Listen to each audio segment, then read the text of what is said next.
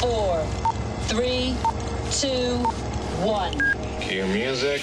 This is Movies First with Alex First. A mildly entertaining D-grade creature feature, Blackwater Abyss concerns a marauding crocodile in a subterranean cave system in northern Australia. 5 people, including 2 couples, set out on an adventure to explore the caves, which aren't on any tourist map. Outside, the weather's closing in. I speak of a tropical storm, while once the group is repelled into the depths, they're caught in a torrent of water. The rising water table threatens to drown them, so they have to find a way out. But all possible entrances now appear to be blocked.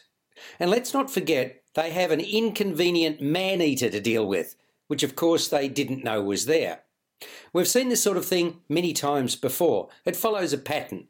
You start with a certain number of people caught unaware, and over time, the creature or creatures picks them off one by one. Some features along these lines are more arresting than others. This is one of the latter, with several flat patches where very little happens.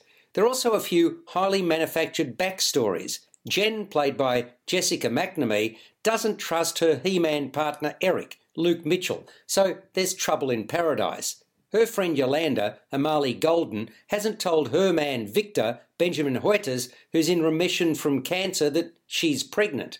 And Cash, Anthony J. Sharp, went searching for a pair of missing Japanese tourists in the area, but didn't find them.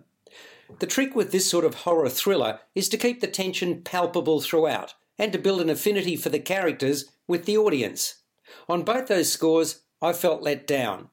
Blackwater Abyss is the sequel to the 2007 film Blackwater, which was written and directed by the man who helms this one, Andrew Traucki, and became a cult favourite. Try as these writers Ian John Ridley and Sarah Smith did, there simply wasn't enough in Abyss, save for an unexpected twist near the end. I wanted more surprises because I'm afraid that for the rest of the journey, the film well and truly signalled its punches. Nor did I care enough about the fate of those involved. I did note some stunning outdoor cinematography from Damien Beebe. Mind you, most of the movie is set below ground, with torches and headlamps used in abundance. At least one of the actors overacted to the billio. He was the first to bite the dust, or rather become predator-prey. Still, there's always been an audience for this kind of fare, good, bad or indifferent, especially among the young and impressionable.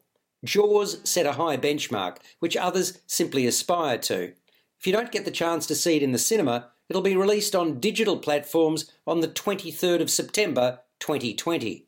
Blackwater Abyss scores a 5 out of 10. You've been listening to Movies First with Alex First. Available at Apple Podcasts, Google Podcasts, Spotify, iHeartRadio, or your favourite podcast player. You can also stream on demand at Bytes.com. This has been another quality podcast production from Bytes.com.